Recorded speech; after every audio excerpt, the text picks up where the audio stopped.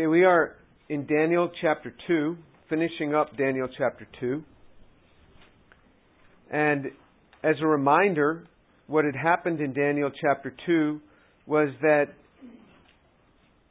the king had a dream, and he wouldn't reveal what his dream was to those who could interpret dreams. They had to tell him what the dream was, as well as the interpretation. He got very upset with them when they couldn't do it, and he threatened to kill them all.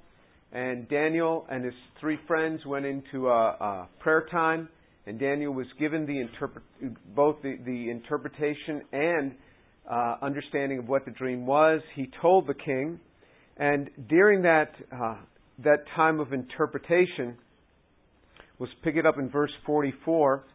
This is concerning the divine kingdom that would come as a result after Babylon, after Medo-Persia, after Greece, and after Rome. It says, "In the days of those kings, the God of heaven will set up a kingdom which will never be destroyed, and that kingdom will not be left for another people. It will crush and put an end to all the kingdoms, but it itself will endure. Inasmuch as you saw that a stone was cut out of the mountain without hands, and that it crushed the iron, the bronze, the clay, the silver, and the gold. The great God has made known to the king what will take place in the future, so the dream is true and its interpretation is trustworthy." So Daniel speaks of a kingdom that is going to come, that is going to be built without hands. And what he's speaking about is the Messianic kingdom. We are not in that kingdom now because the church doesn't crush anyone politically. And that is something that is never going to lack. But that will come when the time of the Gentiles is complete. And we know that the time of the Gentiles is a period in which we still live. And that will be complete at the second coming of the Messiah. But now the king is so impressed by this, we see the promotion of Daniel. And he had promised that anyone who could tell him what the dream was and its interpretation will be promoted. So look in Daniel chapter 2, verse 46. "Then King Nebuchadnezzar fell on his face and did homage to Daniel, and gave orders to present an offering and fragrant incense.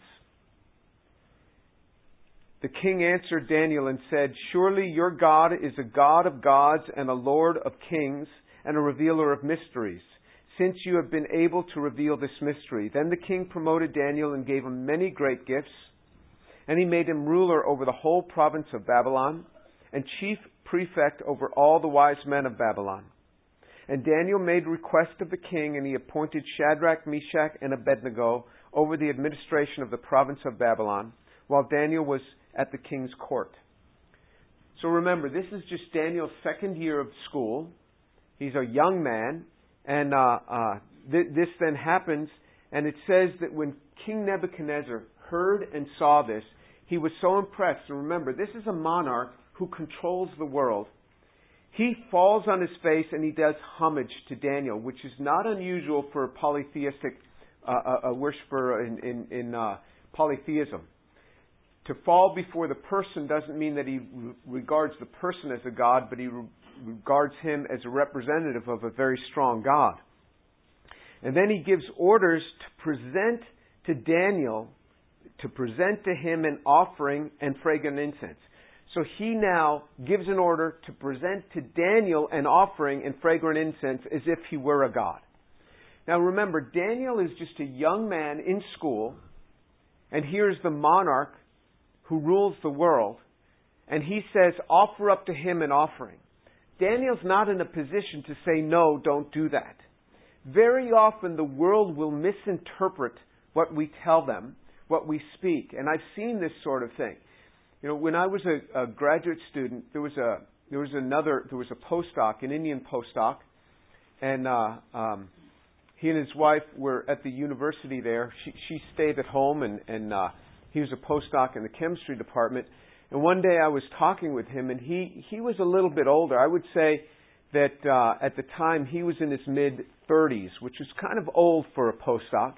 And he told me the reason that he had come to the U.S., his primary reason was to see American doctors because his wife was unable to bear children.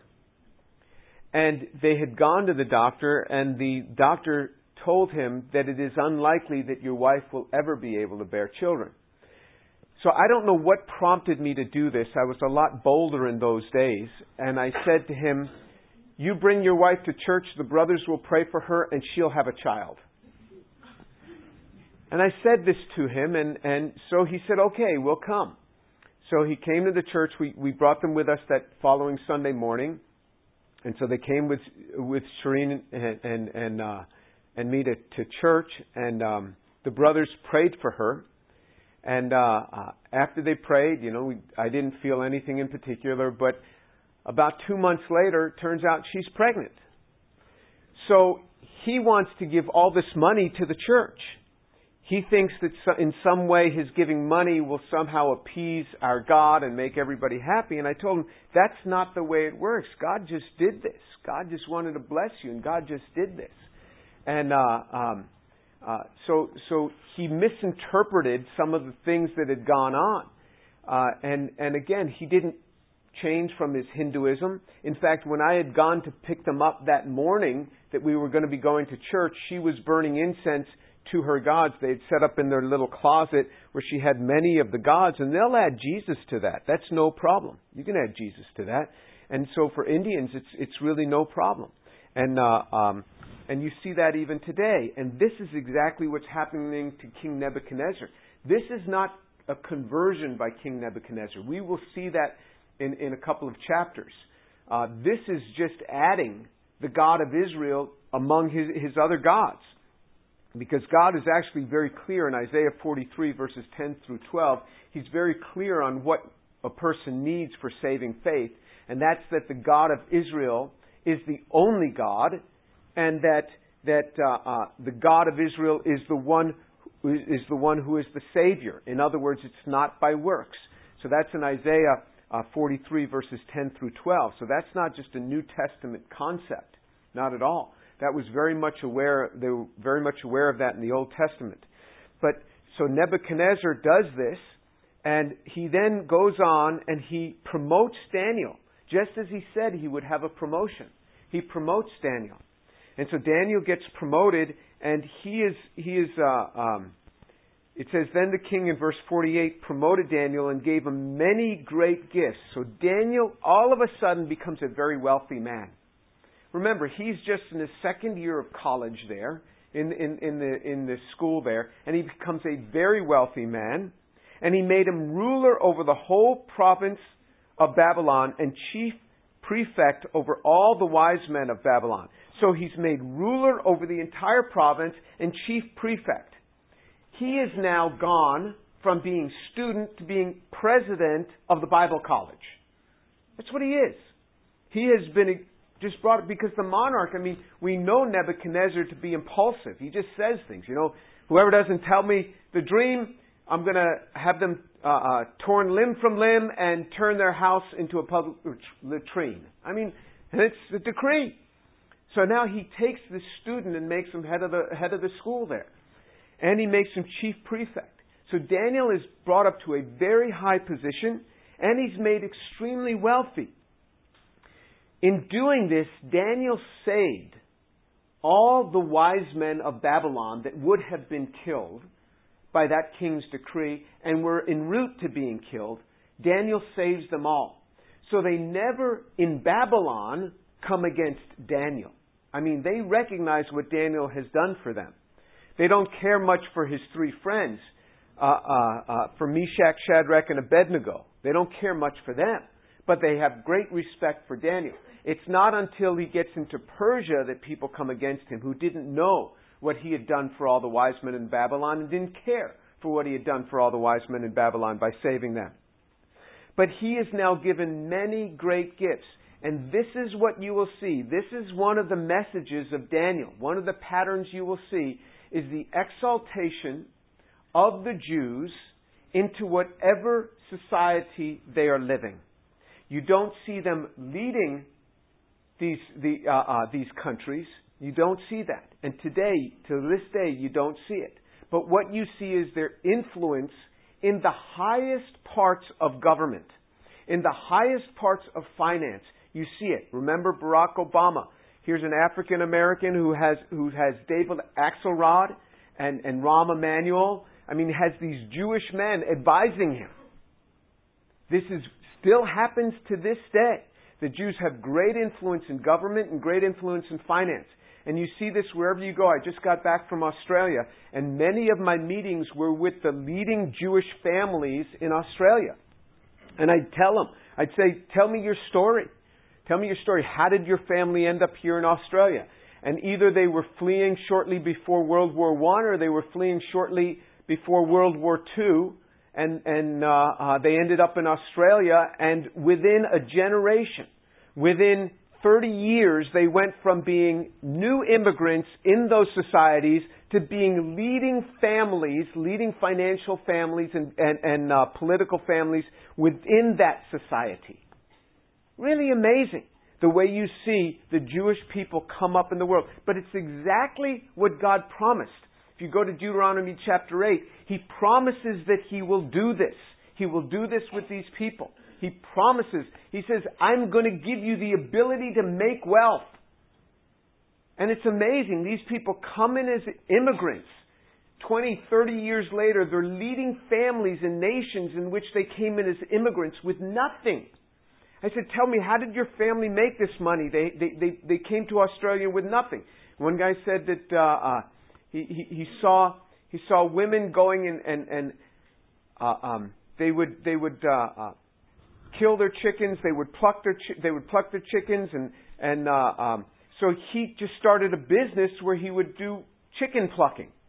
And it rose to all these women didn't want to pluck chickens anymore. There was this Jewish kid that would do it for them. And so he started making all this money, and he was making more than his father, who was just a common laborer. And the family business just grew from that. And you just see this ability to make wealth. You see the same thing today. But what we are about to see also along with that comes this. And you see the same thing to this day. Is that as they start moving up very rapidly into leading roles in finance and leading roles in influence in government, there is a resentment against the Jews for that activity. What God has blessed them with, and He said in Deuteronomy chapter 8, I will do this. I will give you ability to make wealth. He never said that to other people. He said that to the Jewish people. He said that to them, and then He says, He shows the pattern of what's happening, and then there will be resentment for this. So that's what we're about to see. But Daniel now, what he does is he shows us this pattern for Daniel, is he shows this pattern where as he brings them up, they will then look out for other Jews in that society. So, what's about to happen, remember, this is just the second year, it says in Daniel chapter 2 at the start, this is the second year of Nebuchadnezzar. There's only been one attack on Jerusalem where he brought some of the key young people of the nobility. And so he brought some of the key young people, Daniel and his three friends among them. And what he's showing us is that they are to look out for others, because there's going to be two more attacks on Jerusalem. The second attack, he's going to bring 10,000 artisans, and the third attack, this is over an 18-year period. He's going to absolutely wipe out Jerusalem and take everyone who is there captive then to Babylon. Daniel and his three friends become very wealthy, and they are to look out for others and pave the way for their protection.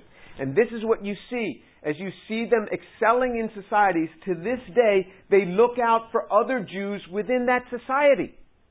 This is what I was seeing within Australia. I met with all these very wealthy Jewish families, and they're all looking out for each other. And then the other thing they do is they're funding money back into Israel to this day. Those families in Australia who become very wealthy are putting money back into Israel to this day.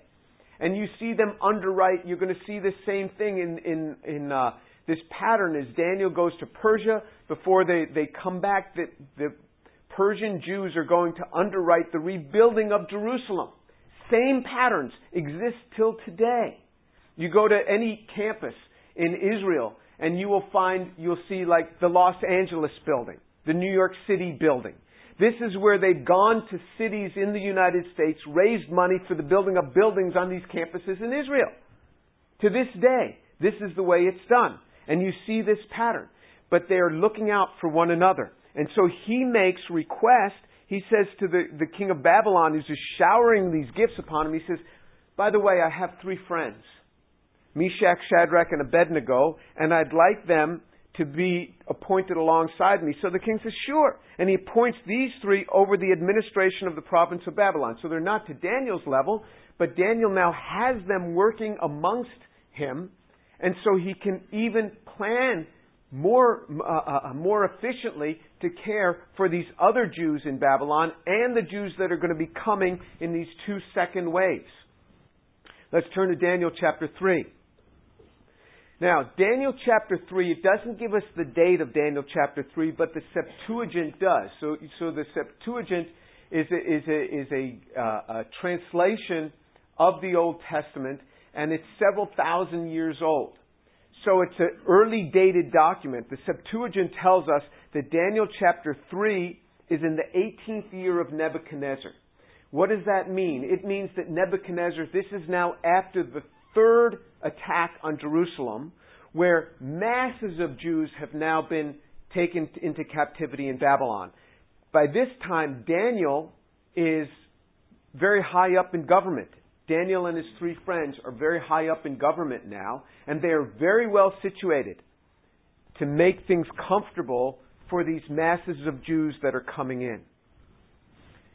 Nebuchadnezzar the king, in verse 1 of Daniel chapter 3, made an image of gold, the height of which was 60 cubits, and its width 6 cubits. He set it up on the plain of Dura in the province of Babylon. Then Nebuchadnezzar the king sent word to assemble the satraps, the prefects, and the governors, the counselors, and the treasurers, the judges, the magistrates, and all the rulers of the provinces, to come to the dedication of the image that Nebuchadnezzar the king had set up. Then the satraps, the prefects, the governors, the counselors, the treasurers, the judges, the magistrates, and all the rulers of the provinces were assembled for the dedication of the image that Nebuchadnezzar the king had set up. And they stood before the image that Nebuchadnezzar set up. Okay, so Nebuchadnezzar, this is after he's overcome the Jerusalem. He sets up a statue which is not that unlike the statue that Daniel had described that he saw in his dream, except he made it all out of gold. That means it's a gold-plated statue. It's 60 cubits by 6 cubits. So a cubit is 1.5 feet, 18 inches. So that means it's 90 feet high and 9 feet wide. So it's much taller than it is wide. So it's like this spire. I mean, and he set it up on a plain in Dura so that it really stands out against the background there. And it talks about being 60 cubits by 6 cubits. The reason it talks about 60 and 6 is because they used a base 6 system in Babylon rather than we use a base 10 system, because we have 10 fingers, but there's nothing special about a base 10 system other than we have 10 fingers. Some cultures use a base 5 system, which is for one hand. Some cultures use a different base system. Theirs was a 6 base system, this hexachus system. So that's why it's speaking in these sixes. And it says that Nebuchadnezzar had invited everybody. But interestingly, Daniel is not among them. We have no idea why Daniel is not among them. Maybe Nebuchadnezzar said to Daniel, you can stay back, because he knew Daniel wouldn't like what was going to take place there. Or maybe Daniel was off, serving the king in some other capacity. But you see that Daniel wasn't among them, but it turns out his 3 friends, Meshach, Shadrach, and Abednego, were among them. And so he invites everybody, including the judges, including everybody, all the leaders. And this was just for a dedication of the image. This is what they were told. They were going to dedicate the image. Nothing wrong to have images, even in Israel. Nothing was wrong with that. In fact, they had images of cherubs in the temple. They had 3D statues of cherubs. They also had 2D images of the cherubs on the walls. God had Moses set up the image of a serpent in the wilderness that they were to look to And if they had been bitten by a serpent, and then they would be saved if they looked to this. But what was not allowed was the worship of these images. When they started worshiping the images, they had to destroy the images. So when that serpent that God had told them to set up was being worshipped, one of the kings, I believe it was Hezekiah, destroyed that image because the people started to worship it. They were never to worship these images. But there was nothing wrong with there being images. This is why, it doesn't bother me a lot that Catholics set up images as long as they're not worshiping them, and I think most of them don't worship the image. It doesn't particularly bother me. I know it bothers some people. It doesn't particularly bother me. Because in Israel, they were allowed to have images. They were not, though, to worship them, and they were not to make an image that was something that resembled God. So this was just to a dedication. So nothing wrong with Meshach, Shadrach, and Abednego going to a dedication of an image that the king had set up. And then it says, in verse 4, there's a surprise. It says, then the herald loudly proclaimed, to you the command is given, O peoples, nations, and men of every language, that at the moment you hear the sound of the horn, the flute, the lyre, the trigon, the psaltery, the bagpipe, and all kinds of music, you are to fall down and worship the golden image that Nebuchadnezzar has set up. But whoever does not fall down and worship shall immediately be cast into the midst of a blazing fire. Therefore, at that time, when all the peoples heard the sound of the horn, the flute, the lyre, the trigon, the psaltery, the bagpipe, and all kinds of music, all the peoples, nations, and men of every language fell down and worshipped the golden image that Nebuchadnezzar the king had set up. So he invites them to a dedication. They all get out there, and he says, psych, you all got to worship this image now. So the herald proclaims that when you hear this music, everybody is to worship. Fall down immediately and worship, and if they don't, they're going to be cast into the midst of a furnace of blazing fire. And they had the furnaces right there, so you could look and see the furnaces. Now, the furnaces, they were very thin on the top where the smokestack was and where the entry was for the smokestack, and then they would expand out. And then at the base, there was a small doorway opening that you could go in ultimately and clean out the ashes from the furnace. But they would add material from the top. So there was this ramp generally that was built with earth under it, keeping up the ramp, and it was very high. And so it'd be maybe like 20 feet high going up, and then you would add things from the top into this furnace. And so he says, oh, and by the way, if you don't fall down and worship, you're going in that furnace. Now remember, he's a very hasty monarch. I mean, he can do whatever he wants. And he is a monarch. He doesn't have to obey the laws of the land like they did in Persia. He himself is above the law. And so this is what all of a sudden they're confronted with. And so now Meshach, Shadrach, and Abednego, who are among them, find themselves all of a sudden in this situation where they're being asked to worship this image that's been set up. And remember, the primary reason why they've been taken into captivity, the primary reason is because of idol worship. The primary reason why Israel is in captivity in Babylon, while Judah is in captivity, and the greater portion of Israel had been taken by the Assyrians into captivity, the primary reason was idol worship. And that's why you see after that 70-year captivity, when they came back into the land, after this time, when they come back into the land, you never see idol worship being a problem among the Jewish nation. Never again do you see it. You see plenty of idol worship before this captivity in Babylon. After Babylon, never do you see idol worship as a nation among Israel. They are very, very careful about that. In fact, Jews in particular are extremely sensitive about idol worship. And it's something they avoid at all costs. And so when they set up the Mishnaic law with the Talmud and the Mishnah, they have many, many rules to make sure that they guard against idol worship. It got them in big trouble in that first captivity, and they know it, and it was never a problem again. So people who say, well, Jews were idol worshipping. Not after that first captivity. Not after that first diaspora. Never again did they do that. And in fact, having Jews in the body of Christ, having Messianic believers among Gentile believers, can keep Gentile believers from falling into idol worship. Because you will find Messianic believers extremely sensitive about that sort of thing, coming from a Jewish background. And so they were particularly careful about this. Now in verse 8, for this reason at that time, Chaldeans came forward and brought charges against the Jews. They responded and they said to Nebuchadnezzar the king, O king, live forever. You, O king, have made a decree that every man who hears the sound of the horn, the flute, the lyre, the trigon, the psaltery, and the bagpipe, and all kinds of music, is to fall down and worship the golden image. But whoever does not fall down and worship shall be cast into the midst of the furnace of blazing fire. There are certain Jews whom you have appointed over the administration of the province of Babylon, namely Shadrach, Meshach, and Abednego. These men, O king, have disregarded you. They have not served your gods or worshipped the golden image which you have set up.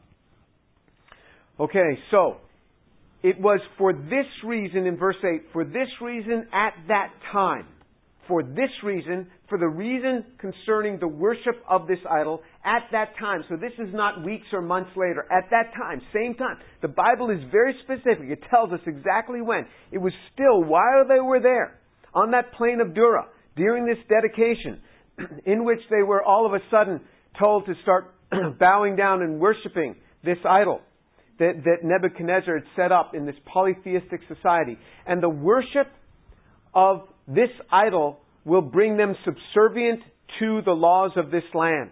And what you will find is that we find within the nation of Israel, within the nation of Israel and among these people, you will find that what God is teaching in this book of Daniel is that as you become part of other nations, as you assimilate, you're not to take on their gods, but you are to remain separate regarding their gods. You can take on their jobs, you can work in their society, you can become one with their society and assimilate in that way, but you're not to take on the gods of those foreign nations. That's what he's teaching them, and that's what he teaches us. And he teaches us to be careful of it. And so in verse 8, it's the Chaldeans, or the Chaldeans, that are the ones who brought the charge against the Jews.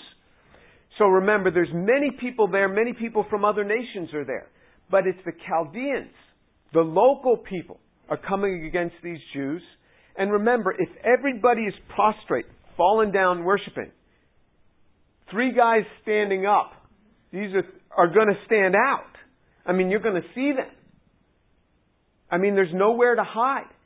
And so it wasn't like Meshach, Shadrach, and Abednego had to reason for a period of months to decide how they were going to walk in this thing. The decision for them was already made. I mean, all of a sudden when this dedication became a time of worship, they were not about to fall down. That decision in their mind had already been made up. It was already clear to them. That decision had been made. And remember the context in which these men had gone to school and had now served. And so this is 18 years from the time that they had been in Babylon. So they've been in Babylon for 18 years. That's a long time. There's plenty of time to be assimilated in many ways. They were not going to bow down. And remember how they had been trained. Nebuchadnezzar is very smart. You want to get the mind of a people? What do? You take their young people, your age. You take their young people and you put them into classes and you instruct them in the ways you want them instructed for 3 years. You take away their language and you teach them this new language. You take away their culture and you teach them this new culture. You have them eat the food of your culture. You have them embrace the things of your culture. And you start to work on their minds so that they become one and subservient to your nation. This was 2,500 years ago. I mean, the things that you learn as young people have a huge influence on you. The things that professors say to you in classes have a huge influence upon you. And I can see young people and even their attitudes change over a period of 4 years in college. I see it all the time. I can see how they come in. I can see how they graduate. Some of the change is for good. Some of the change is not for good. I can see how they can pick up the attitudes of their professors. You say, well, the professor says things that I don't always accept it. But you'd be surprised how much a professor can have an influence. When I first came to Rice, students used to come to me. This was 17 years ago.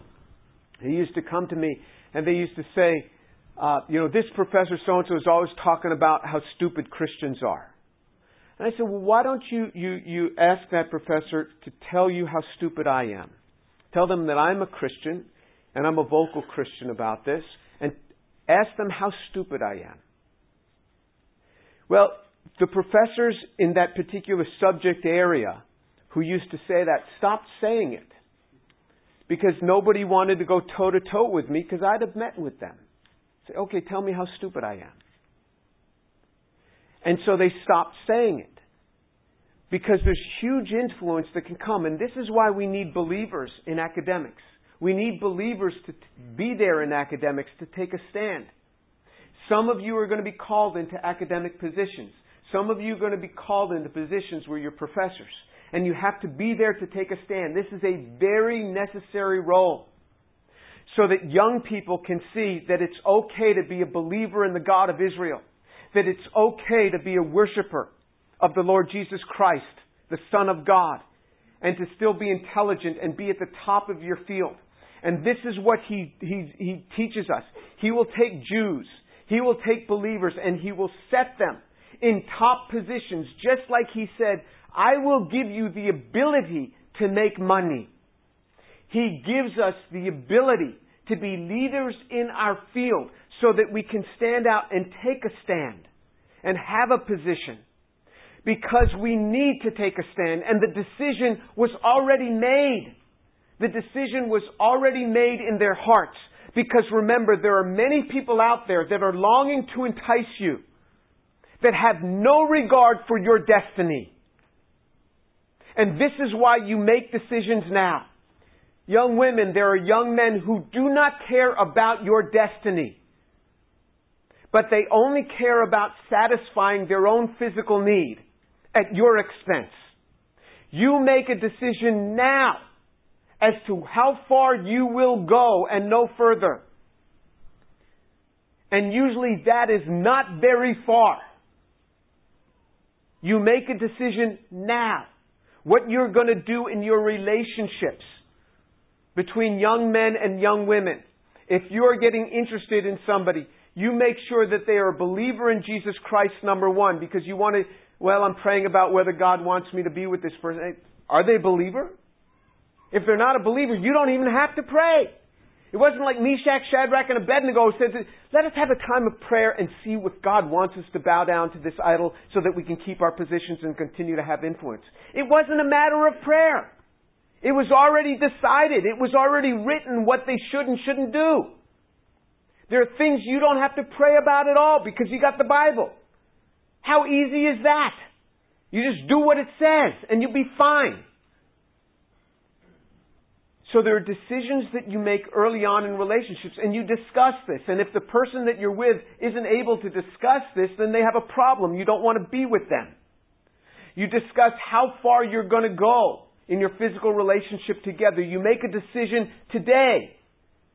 This is how far we will go and no further. And young man, it is up to you to take the lead and to honor this. And anything that you do which is going to cause you to want to go further than you'll be able to stop, you don't go that far. And I know young people that wouldn't even meet alone together. They would meet in public places, in coffee shops and things, because they didn't want to be in an apartment alone together.